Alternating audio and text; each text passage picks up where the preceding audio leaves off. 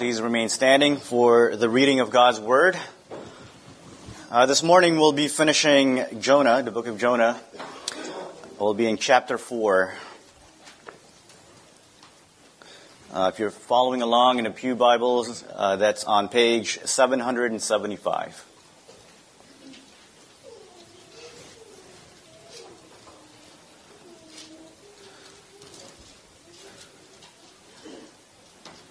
Beloved people of God, this is God's holy, infallible, and abiding word. Give your full attention to it. Jonah chapter 4. But it displeased Jonah exceedingly, and he was angry. And he prayed to the Lord and said, O Lord, is not this what I said when I was yet in my country? This is why I made haste to flee to Tarshish. For I knew that you are a gracious God and merciful, slow to anger, and abounding in steadfast love, and relenting from disaster. Therefore now, O Lord, please take my life from me, for it is better for me to die than to live. And the Lord said, Do you do well to be angry? Jonah went out of the city and sat to the east of the city and made a booth for himself there. He sat under it in the shade till he should see what would become of the city. Now the Lord God appointed a plant and made it come up over Jonah, that it might be a shade over his head, to save him from his discomfort.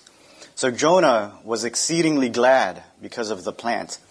But when dawn came up the next day, God appointed a worm that attacked the plant, so that it withered. When the sun arose, God appointed a scorching east wind, and the sun beat down on the head of Jonah, so that he was faint. And he asked that he might die, and said, It is better for me to die than to live. But God said to Jonah, Do you do well to be angry for the plant? And he said, Yes, I do well to be angry enough to die. And the Lord said, You pity the plant, for which you did not labor, nor did you make it grow, which came into being in a night and perished in a night. And should not I pity Nineveh, that great city in which there are more than 120,000 persons who do not know their right hand from their left, and also much cattle? Grass withers, flowers fade, but the word of our God abides forever. Let's pray. O Lord our God, let the words of my mouth and the meditation of all of our hearts be acceptable in your sight, our Lord, our rock, and our Redeemer. In Jesus' name we pray. Amen. You may be seated.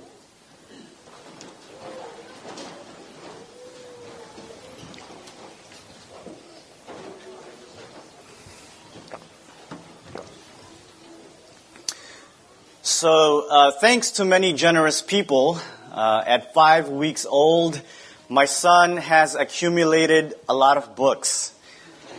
He already broke Marie Kondo's rule for books. Do you guys know who Marie Kondo is? She has a show on Netflix. Her whole thing's about tidying up. She's an expert at it, supposedly. She turns slobs into neat freaks. And one of her rules for staying tidy is to not have more than 30 books.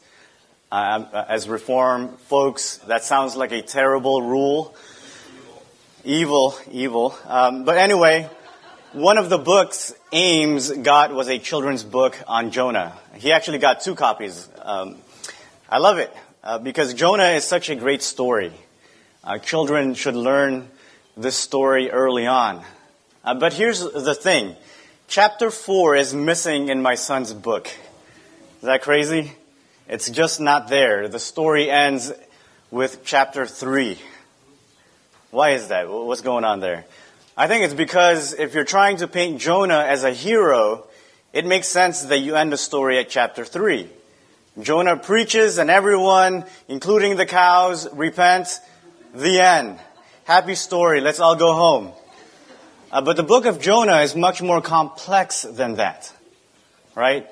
And if we miss chapter 4, we'll miss the whole thing. And here's what I want us to grasp or hold on to this morning. We need to see that we need grace just as much as our enemies. We need grace just as much as our enemies. And we'll look at the text in two subheadings. One is absurd anger, and two, plenteous pity. Absurd anger and plenteous pity. And so the first thing I want us to see is how absurd Jonah's anger really is. Look at the first thing the narrator says about Jonah in chapter 4. But it displeased Jonah exceedingly. That's kind of a soft translation to me. Because it's not just Jonah is exceedingly displeased, like he's really annoyed or something. At this point, Jonah is livid. He's seething with anger. He can't stand what God just did for Nineveh. Verse 1 can be translated like this. But to Jonah, it was an evil thing, a big evil. He thinks what God has just done is a big evil. There's been a few big things in the book so far, and they're a big deal whenever they show up. God forgiving Nineveh is a big deal to Jonah. But Jonah has known that God is gracious all along. It's the reason why he ran in the first place. He says, this is why I was in a hurry to go to Tarshish. He knows what kind of God the Lord, Yahweh, is. And so Jonah rehearses one of the most famous statements about God in the Hebrew Scriptures. It's kind of the John 3:16 in the Old Testament. It's actually the name that the Lord, Yahweh, revealed to Moses. It's from Exodus 34. I want to read that real quick.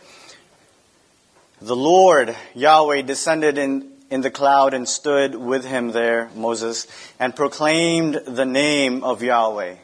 Yahweh passed before him and proclaimed, Yahweh, Yahweh, a God merciful and gracious, slow to anger, and abounding in steadfast love and faithfulness. And so here's the irony with all of this. Jonah experienced this grace that he's rehearsing for himself. I mean, think about where he was just before this. He was in the belly of this stinky fish, on the brink of death, and by God's grace, he was delivered. Right? So he knows this God's grace personally. And Jonah is also an Israelite. Israel's entire history is predicated on grace. What Jonah rehearses comes in the aftermath of the golden calf incident. His own people rebelled at the very mountain of God, yet the Lord lavished his grace upon them. Jonah knows this.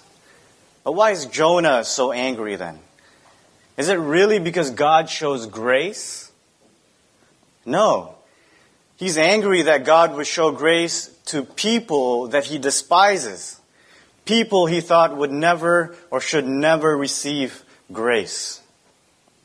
This kind of grace is a scandal to him. I mean, but it shouldn't be. This is the way that God acts with people. Listen to Jeremiah 18.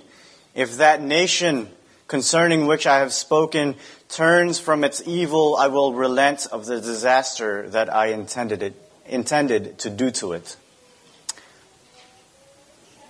Well, let me ask you this. How absurd is Jonah being right now? Very. Let me tell you, sin and pride makes us all crazy. Jonah can't see how irrational he's being. Lord, you forgave these people? Just end me now. How can I live like this? I'd rather die than live. Or in the words of my son, wah, wah, right? Jonah is sulking like a little kid who can't have his way. I mean, do you know what that's called? That's called immaturity. That's called immaturity. And it's really the opposite of Paul's attitude in Philippians. Listen to what Paul famously said in chapter 1. And you all know it. Maybe you've seen it written in some athletes' shoes. For To me, to live is Christ, and to die is gain. Philippians 1:21. See, that's not someone who's irrationally sulking. That's someone who's mature and humble in the faith. Far from how Jonah is being right now.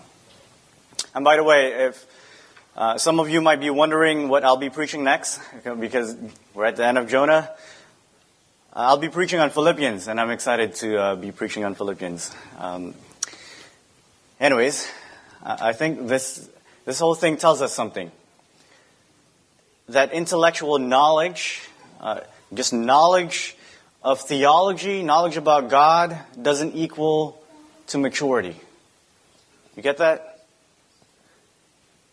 Knowing things about God doesn't equal to maturity.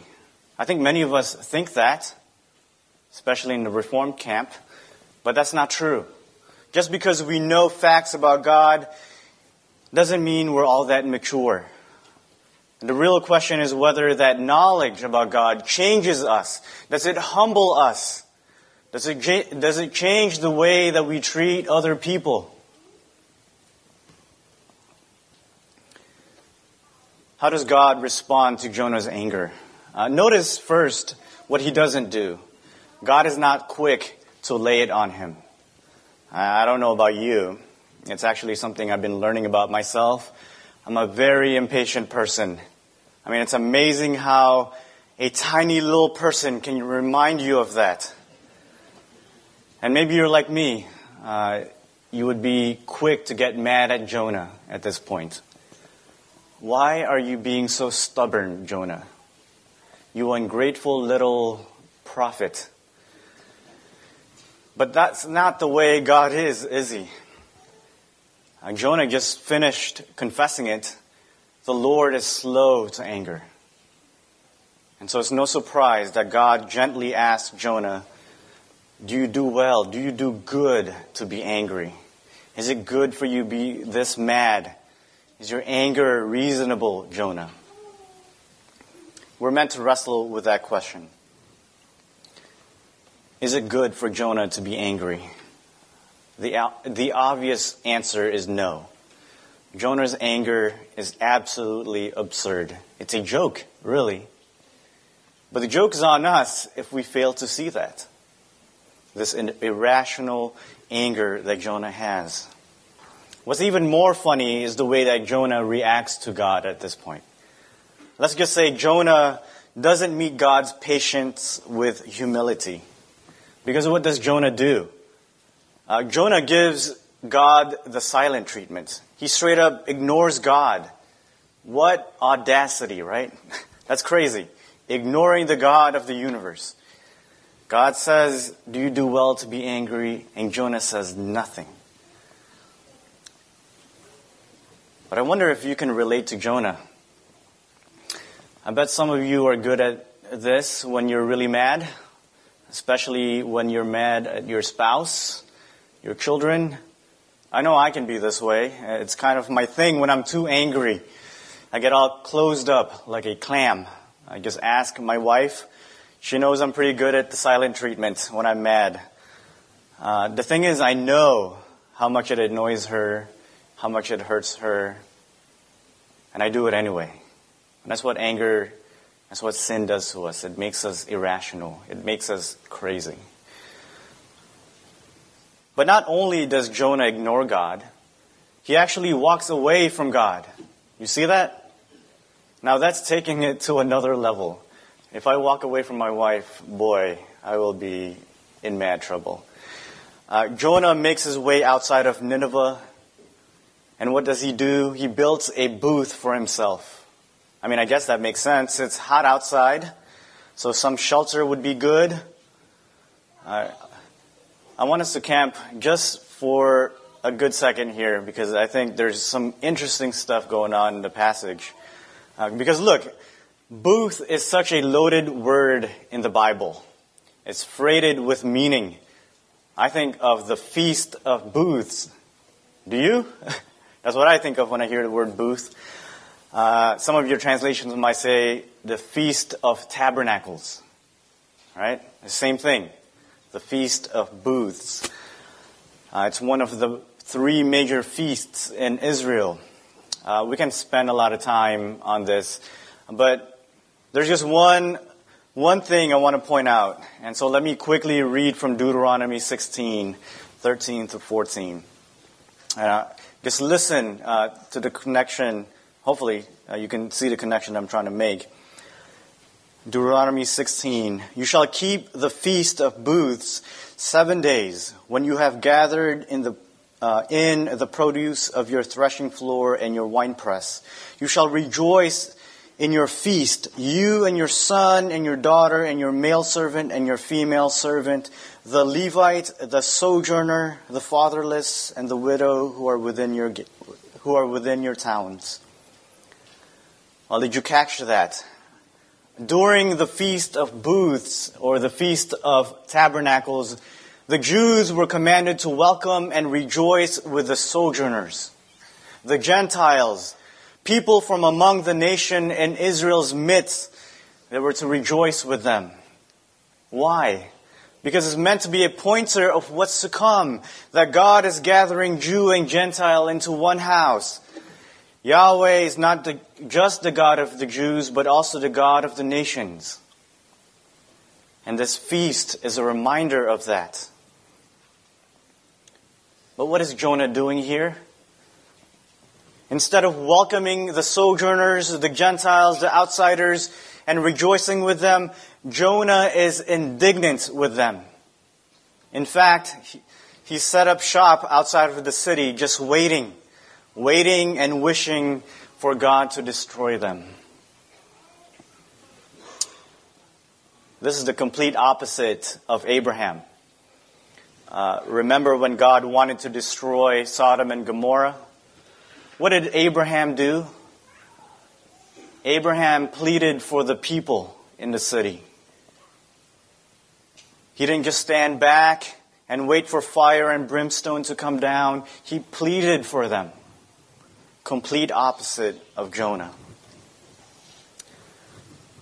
Before we give Jonah a hard time, though, I think we have to give a hard look at ourselves. Are we more like Abraham? Do we plead for our city, for our neighbors, for our enemies? Or do we see them more like Jonah?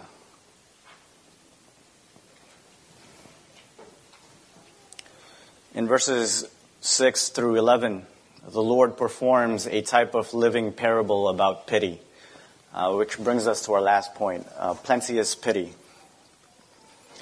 Since Jonah still doesn't get it, God prepares and sends a plant to cover his head. Now you might be wondering at this point why God sends a plant to cover Jonah's head, to give him shade, when Jonah already made a booth for shade, right?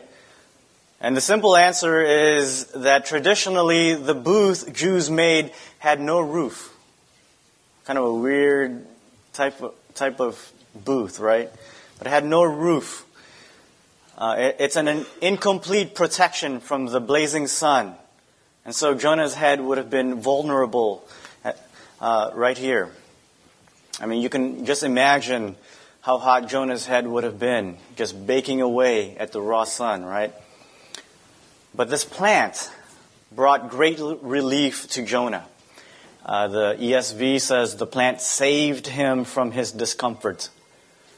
But in the Hebrew, it's actually closer to what we just prayed in the Lord's Prayer earlier. Deliver us from evil. Here it says to deliver him from his evil. And really, it's a mini picture of salvation. To be delivered and liberated from what's evil, even when that evil is from ourselves. I think that's why what comes next doesn't come as a surprise. This is why Jonah is elated. He is beside himself. Literally, the text says in the end of verse 6, so Jonah rejoiced over the plant with a big joy. Again, we should pay attention when something is big in the book of Jonah. This time, something what's big is actually good to Jonah. The plant is huge in his world. He sees it as something very important. It's important that we see this, right? Because for the first time, something is good in Jonah's world and is big to him. Because all along, Jonah has been a big grump, right? From the beginning of the book until now, Jonah has been extremely unhappy. But now, for the first time, Jonah is extremely happy. He's overwhelmingly happy. His joy is big. You know what Jonah is experiencing? He's experiencing compassion and pity. For the first time, he cares about something more than himself. He has great compassion for this plant. I mean, don't you sense how fickle Jonah is right here? He's super mad one moment. He's super happy the next moment. I wonder if you can identify with him. Because I wonder how many of us are like that. We're so easily tossed to and fro by the waves of our circumstances. One thing comes, when that thing doesn't go our way, we're really, really down. When another thing comes, it goes our way, we're really, really happy.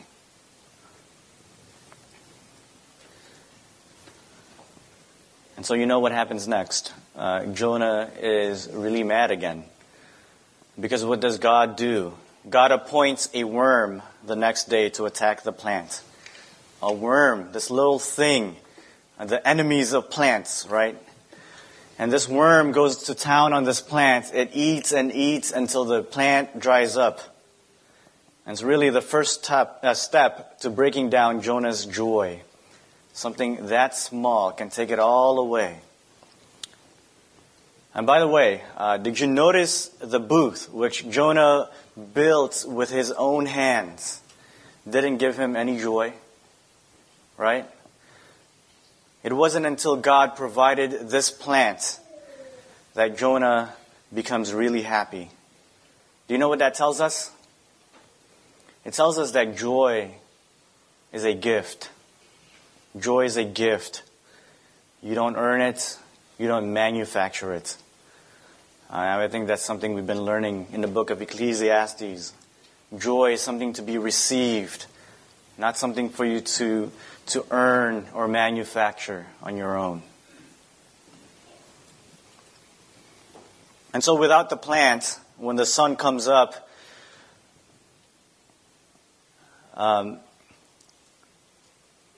just like the worm attacked the plant, the sun attacks Jonah's head. I mean, it's a funny picture, really. The sun is doing battle. It's doing warfare with Jonah's head, right? I don't know about you, but I picture Jonah being bald for some reason. Maybe that's because the Apostle Paul was bald, and I see the sun just beating down on Jonah's head. Maybe he's not bald. Maybe he's just thinning out up there. But the sun is beating on him. And you know what that's like when you don't have a hat on, midday, blazing sun, right? Jonah at this point is exhausted. He's at the point of exhaustion, and he's about to faint. But given how Jonah has acted so far, it's not a surprise that he repeats his irrational request to die, because he's angry with God again. That first God would forgive his enemies, and now that God would take away this plant that he so cared about. So he says again, just let me die already, God. Just let me die. I'm about to pass out anyways. Just let me die. And so God repeats himself too. He says, Jonah, do you do well to be angry for this plant? Right? But this time, Jonah doesn't walk away. He responds to God. He says, it's good for me to be angry. Angry enough to die. That should really be an exclamation mark right there. It's an outburst. Dang right I'm angry, Lord, right? I mean, with the little energy he has left, Jonah is lashing out. But for the first time, he's admitting that he's angry. But him admitting his anger is really the first step to going somewhere with God. He's admitting his anger. In the last two verses, God ramps up the lesson. God points out what Jonah couldn't see. Like Jonah cared for this plant, but he didn't bring it into existence. He didn't even make it grow. It wasn't a product of his hard work. Yet, Jonah greatly pitied this plant. It's not that Jonah shouldn't have cared for this plant, right? It's okay to care about a plant. But the point is, his pity is far too small. Jonah's pity is too small. And God is about to point that out to him. So the book of Jonah ends with a profound question. God basically says, Jonah, is it okay with you if I pity Nineveh? That I show compassion to them? I mean, you pitied this thing that sprouted one day and then withered the next. Shouldn't I pity what's greater than that? Those 120,000 men in Nineveh that don't know their right from their left hand. Shouldn't I pity them? And their cows too, right? You pitied the plant. Why can't I pity all these people?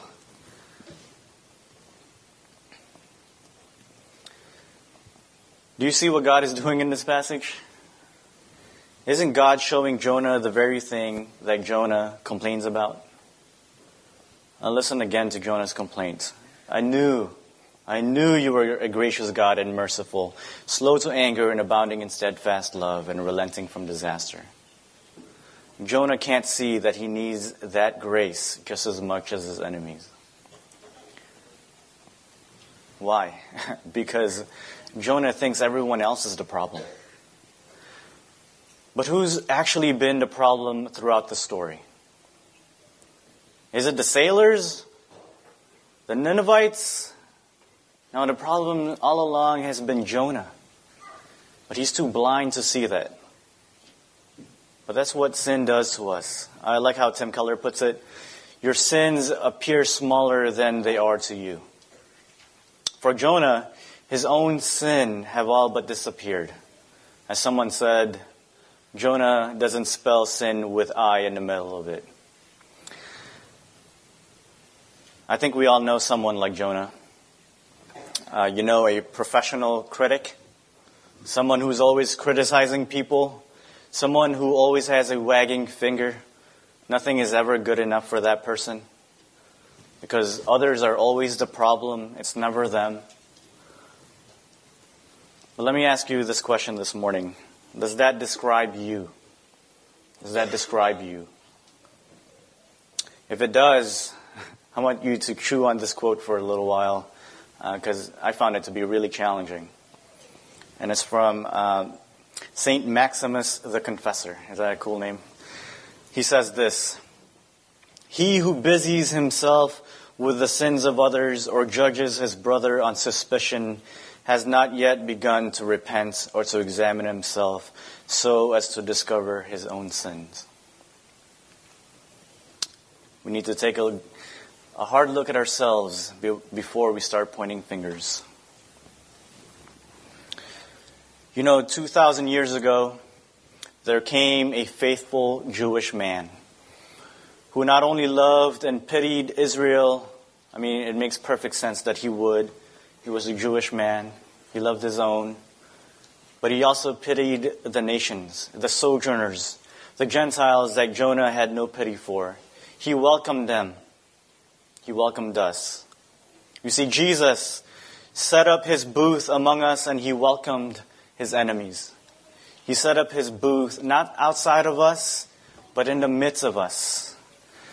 John, in his gospel, puts it like this: "And the Word became flesh and dwelt among us, and we have seen his glory. Glory as of the only Son of the Father, full of grace and truth. That's Jesus. He tabernacled with needy sinners. He set up his booth with his enemies. Enemies like you and like me. And at the cross, Jesus has reconciled enemies. The cross is the place where enemies can become friends, even family. Because it's the place where God's pity is most clearly seen. We who are far off, we who were once enemies, are now brought near into the household of God. Isn't that good news? What Jesus has done for us to bring us to himself. Let me just close with this reflection. And I think it's a challenging one. And it's this idea that God uses our enemies for our blessing. What in the world, right? How can our enemies be a blessing to us?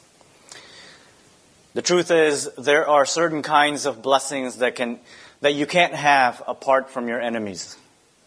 And I'm not just talking about people on your official hate list, your blacklist or whatever, but people we consider actual enemies. But I'm also talking about people we find difficult. People who have toxic personalities. People we can't get along with. You know, our enemies, difficult people, they're there to get us to see grace in a deeper way. And this is why Jesus tells us to love your enemies and pray for those who persecute you. Because they remind us that we need grace just as much as they do. They help humble us. They point out things about us that we don't like about ourselves. I think we villainize people too often, right? I mean, just practice this. When you go home, look at one person you consider an enemy. List out the things that you don't like about them. And then ask yourself, do I ever do those things? I think if you just reflect on that a little bit, you'll see that you need just as much grace as they do. And so there's this table set before us this morning. And you know something? God doesn't set it in a remote place, high up on a mountain, away from our enemies, away from people we dislike. No, He puts it in the midst of them. The psalmist in Psalm 23 puts it this way: You, O Lord, prepare a table before me in the presence of my enemies. You see, this table is set in the midst of our enemies to strip us of all of our pride and to disarm us of our religious snobbery and to remind us of God's lavish grace for us in Jesus Christ, who shed His blood and His body was broken for us. We who were once enemies are welcome into His table. Amen. I'd like to invite Pastor Brett and elders to come and serve us this table for enemies. And please join me in prayer. Our gracious God, we thank you for this time in your word and at your table. We thank you for the reminder of how absurd our anger can be and how plenteous your pity can be in our times of need. And Father, we are always needy. We ask that you would help us to confess the foolishness of our pride, our sin, and our anger, that it would no longer blind us, but that we would see clearly and with compassionate eyes, that we would be like Abraham, who prays for the cities about to be destroyed, that they might turn and come to you. Grant us to see with your own eyes of pity, to love your mercy, and to delight that you are a God merciful and gracious, abounding in steadfast love and faithfulness, who forgives iniquity and transgression and sin. For that is our hope, that is our comfort, that is our salvation. Amen.